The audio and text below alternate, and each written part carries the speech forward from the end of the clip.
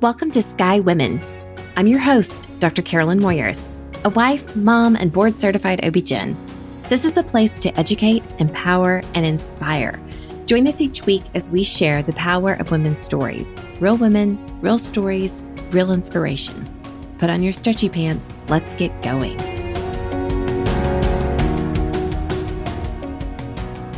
Welcome, Sky community. Welcome back to another episode of Sky Women.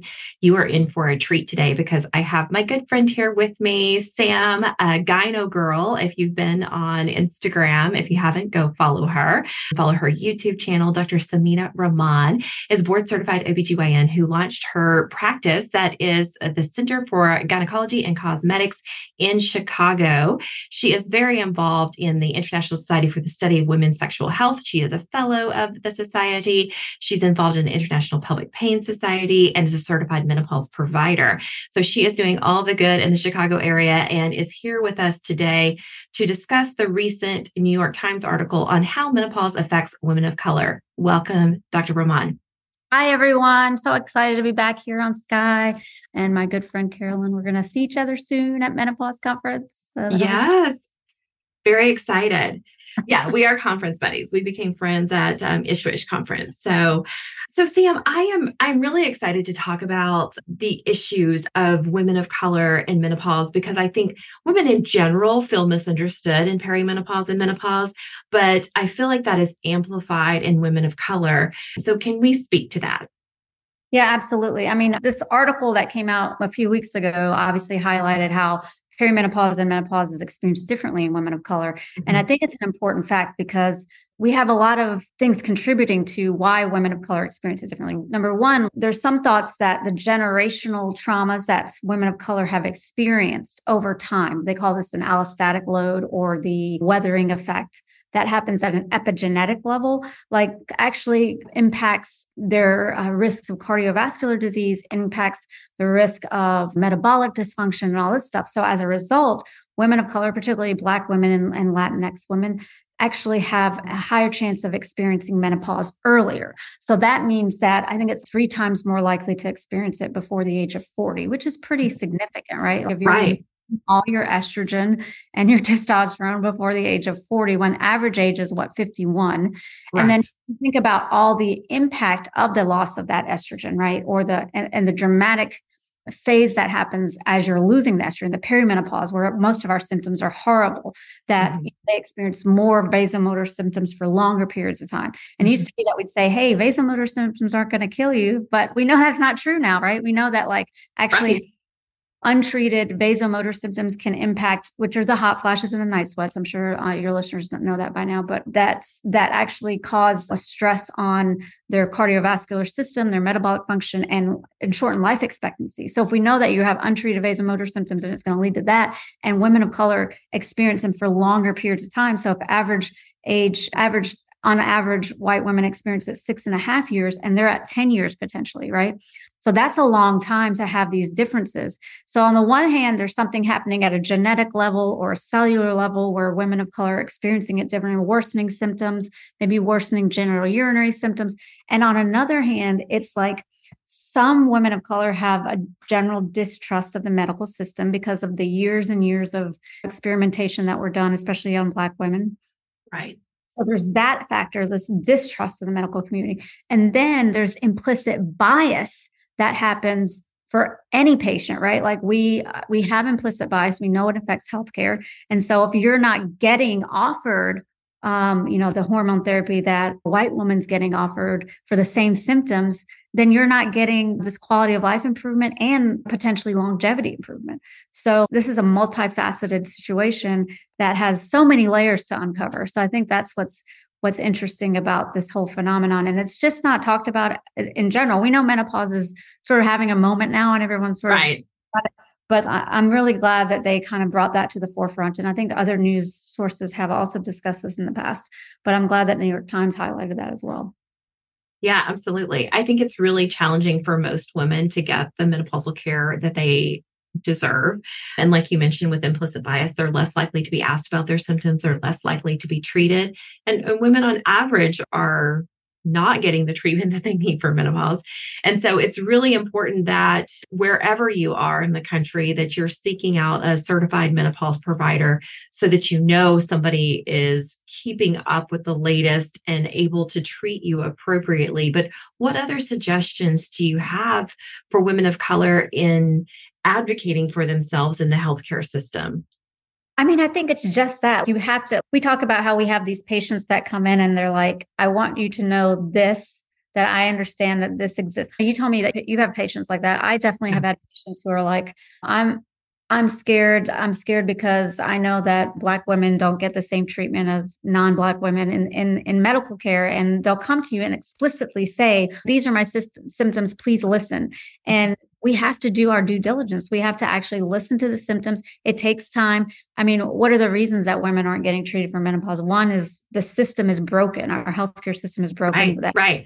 On average, of the 70% of programs who say, of OBGYN programs that say that they have a menopause curriculum, it's 2 or fewer lectures per year. Just take that into account. Right. Right. And I think the study that came out recently was like 30% of women, 30% of graduating OBGYNs. We're not even talking about internists or other people that are actually treating women in midlife. Who are midlife women seeing? They're seeing their FPs. Yeah. They're seeing their family practice doctors, internal medicine doctors. We don't even know. They're probably getting less than even that. But as OBGYNs, that study that came out in the Menopause Journal recently said only about 30% of graduating OBGYNs maybe even saw a patient that was menopause. Yeah, we're comfortable with it. So the majority of their curriculum was lecture-based or reading an article, right? It wasn't practical experience with menopause patients because it's so OB heavy. So completely agree. The system is broken in many ways because if you have only 30% of your OBGYN residents saying that they're even comfortable having a conversation about menopause, I think that the last time that they did a study was maybe 10 years ago and it was around 20%. So it's not that it's improved drastically. And so that's why women are often dismissed because there's a lack of knowledge. And then in these big healthcare systems or the ones that have been bought out by private equity or big hospital groups, you're forced. I mean, we've both worked in systems like that, right? I used to work in an academic system where I was forced to see 40 patients a day. Right. And you can talk about menopause for 10 minutes. No.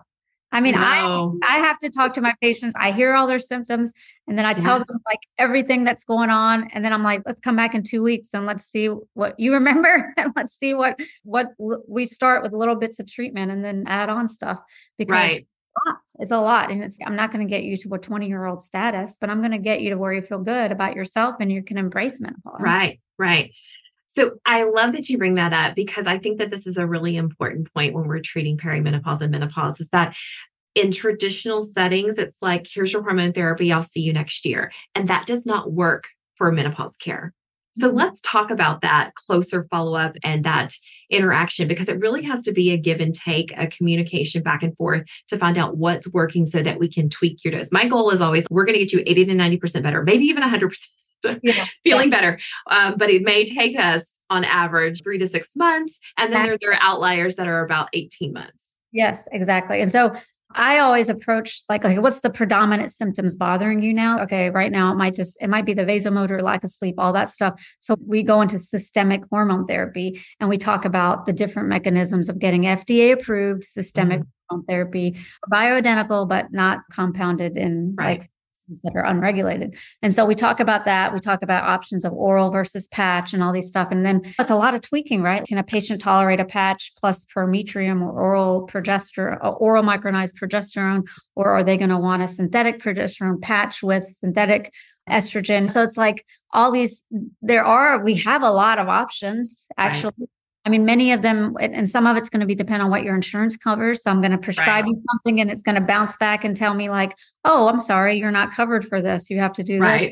We go to GoodRx or we go to Cost Plus or whatever and see what our best options are.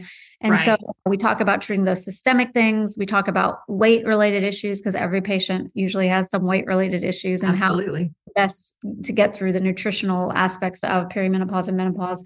And then there's a whole issue around sex, right? That's the whole other thing. So I actually address all of those as a whole, and then I'll bring them back. Okay, try this for 2 weeks and come back and see me, or or a month, whatever, and they'll come back in 2 weeks to a month, and then we'll review it. And then, okay, you mentioned that you didn't have much of a libido. Let's dig into that a little bit more. Is it bothersome? Are you frustrated with it? Oh, you have HSDD. Should we try testosterone? And then we keep adding stuff to see, let's get that vaginal estrogen in there, all the stuff. Right. And it takes a while, right? Like I often see my patients and then you're right. Maybe by 6 months or 8 months, they're doing okay. And then, okay, we'll see you back in a year for your annual or whatever. Yeah. But it definitely takes a little bit of tweaking, and there's a lot to unpack there. And I do feel like that women sometimes feel overwhelmed with the amount of changes or new therapy with, because I feel like you've seen those memes where women just like somebody will walk in the door and just collapse all of a sudden.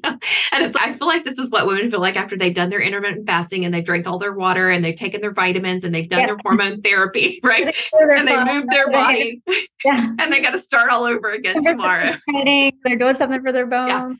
Yeah. So I have had patients say, I'm not totally overwhelmed, but I'm like on the brink. And so I think walking them through and making sure that they understand their hormone regimen, like God forbid, like we're not taking our progesterone at in the morning, right? We have to take our progesterone at night because it's it'll be like a right. Like I just can't seem to get anything done. Right. So, I mean, I think working through that and making sure that we've got the understanding that close follow-up is really important. Absolutely.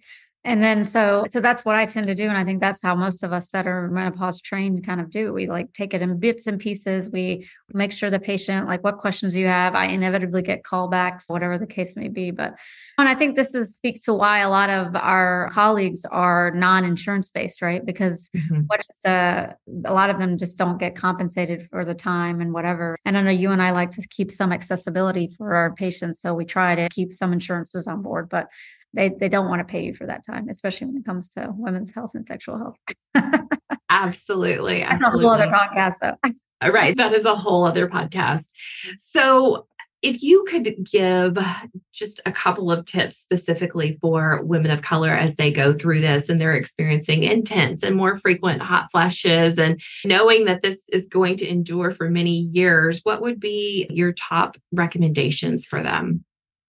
I mean, I would say going to certain credible websites like menopause.org or ishwish.org or Prosela, our patient-based website for Ishwish, which is the International Society for the Study of Women's Sexual Health. And we know that the Menopause Society is the other society that's evidence-based. So you want to make sure you're getting the information from the right areas, right? Because now that menopause is having a moment, everybody is coming out with their own apps.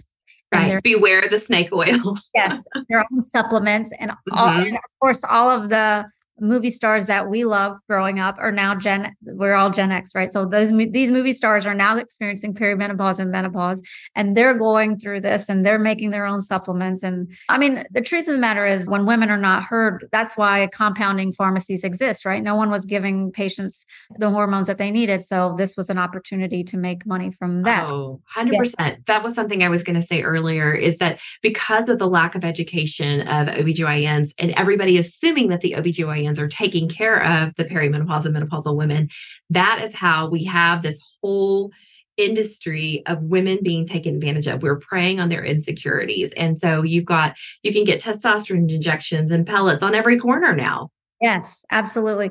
And then on top of that, like, everyone is so anti big pharma, but hey, you know what? Big pharma doesn't put out anything that's not tested, right? That's not rigorous.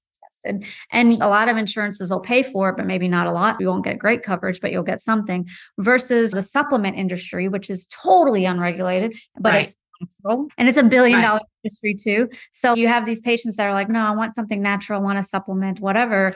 And you're like, I can't tell you if this is going to help you. I mean, you might get a placebo effect, but I mean, the reality is this has not been rigorously tested like my estrogen over here. So no. And I've seen too many women come in with thickened endometrium, excessive abnormal bleeding, hyperplasia, even from being on unopposed estrogen because they were applying a progesterone cream. And we're totally unaware of this, not even being absorbed. So, okay, so reputable sources for information. And then if you feel dismissed with the healthcare provider, get a second opinion. Exactly. Go to the websites we've talked about. Try to find somebody that can listen to your sexual concerns or your systemic concerns or both. And find someone that's like, just try to understand how they practice. Are they going to be a practice, a really OB heavy? Like we were both in OB heavy practices before. And those are the those are the practices where you tend to have to see 40 patients a day and all that stuff. And so, or they might have to run out for this delivery, that delivery, whatever. So I feel a practice that maybe is more GYN centered,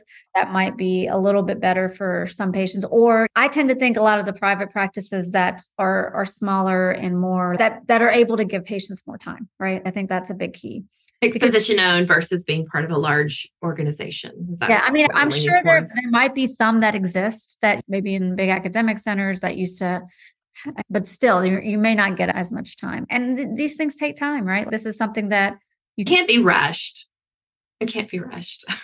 exactly. And you're dealing with patients that are in midlife that have probably historic medical trauma, right? Like, Right. well, I'll meet patients in like almost in the other side where maybe they're having general urinary syndromes, but they're like, man, I wish I knew you when I was going through perimenopause. That was the worst 8 years of my life. And people told me to up buttercup and all this stuff. Or my mom was like, oh, there's nothing you can do about it. And our parents are of that generation where that's when WHI was at peak, right? Where like women stopped taking hormones altogether. So we're dealing with the repercussions of that, where these patients weren't even offered hormones at that time because and there's a lot of fear based. So we're having to try to dismantle a lot of the myths around it. Yeah.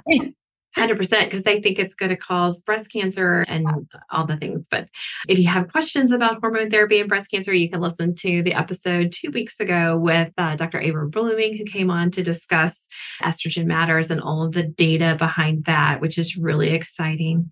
Well, I appreciate your time today and just helping to shed some light on this. And because just last weekend, I had a wonderful colleague, friend from med school, a woman of color who reached out and was like, hey, perimenopause is ruining my life. Is there really nothing that can be done? And if another physician doesn't know, like, what does our community at large? It's so lacking the amount of information. And so just knowing that you're not alone in this transition, that yes, we are aware, there are doctors who are aware that this lasts longer and is more severe for you. And we are willing to help you get the help that you need so that you don't have more cardiovascular risk and all of these other issues going on. Absolutely. It's true. And it doesn't even matter like socioeconomic, education levels, whatever, like it's across the board. Like I sometimes give this talk to a bunch of like really amazing mommy dentist in business is what it's called. And I've given this talk to them and they all like about just taking charge of your health and perimenopause. And every single time they're like, oh my God, I've been so dismissed for so long with all my health. And it's sad to say, but it's very true that the way that we have sometimes traumatized women in healthcare, as well as just not listening to them, it has to stop. And so that's what we're doing, right, Caroline? We're making it. That's right. That's the mission. So listen to the podcast, share it with a friend, leave us a review, and let us know what questions you have. Until next week, be well.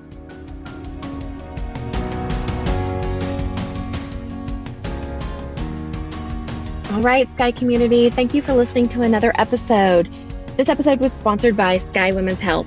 As a reminder, we're in the Dallas-Fort Worth area, and we help relieve back pain and pelvic pain in pregnancy and beyond. If you are pregnant and having pain and you feel like you have no reliable way to relieve it, look us up at skywomenshealth.com, request an appointment, and we'll call to get you scheduled.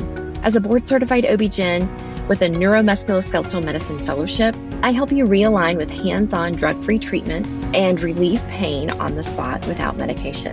We'll help you maintain these results through your pregnancy and postpartum period. Every pregnant person deserves this, and we are so excited to serve you.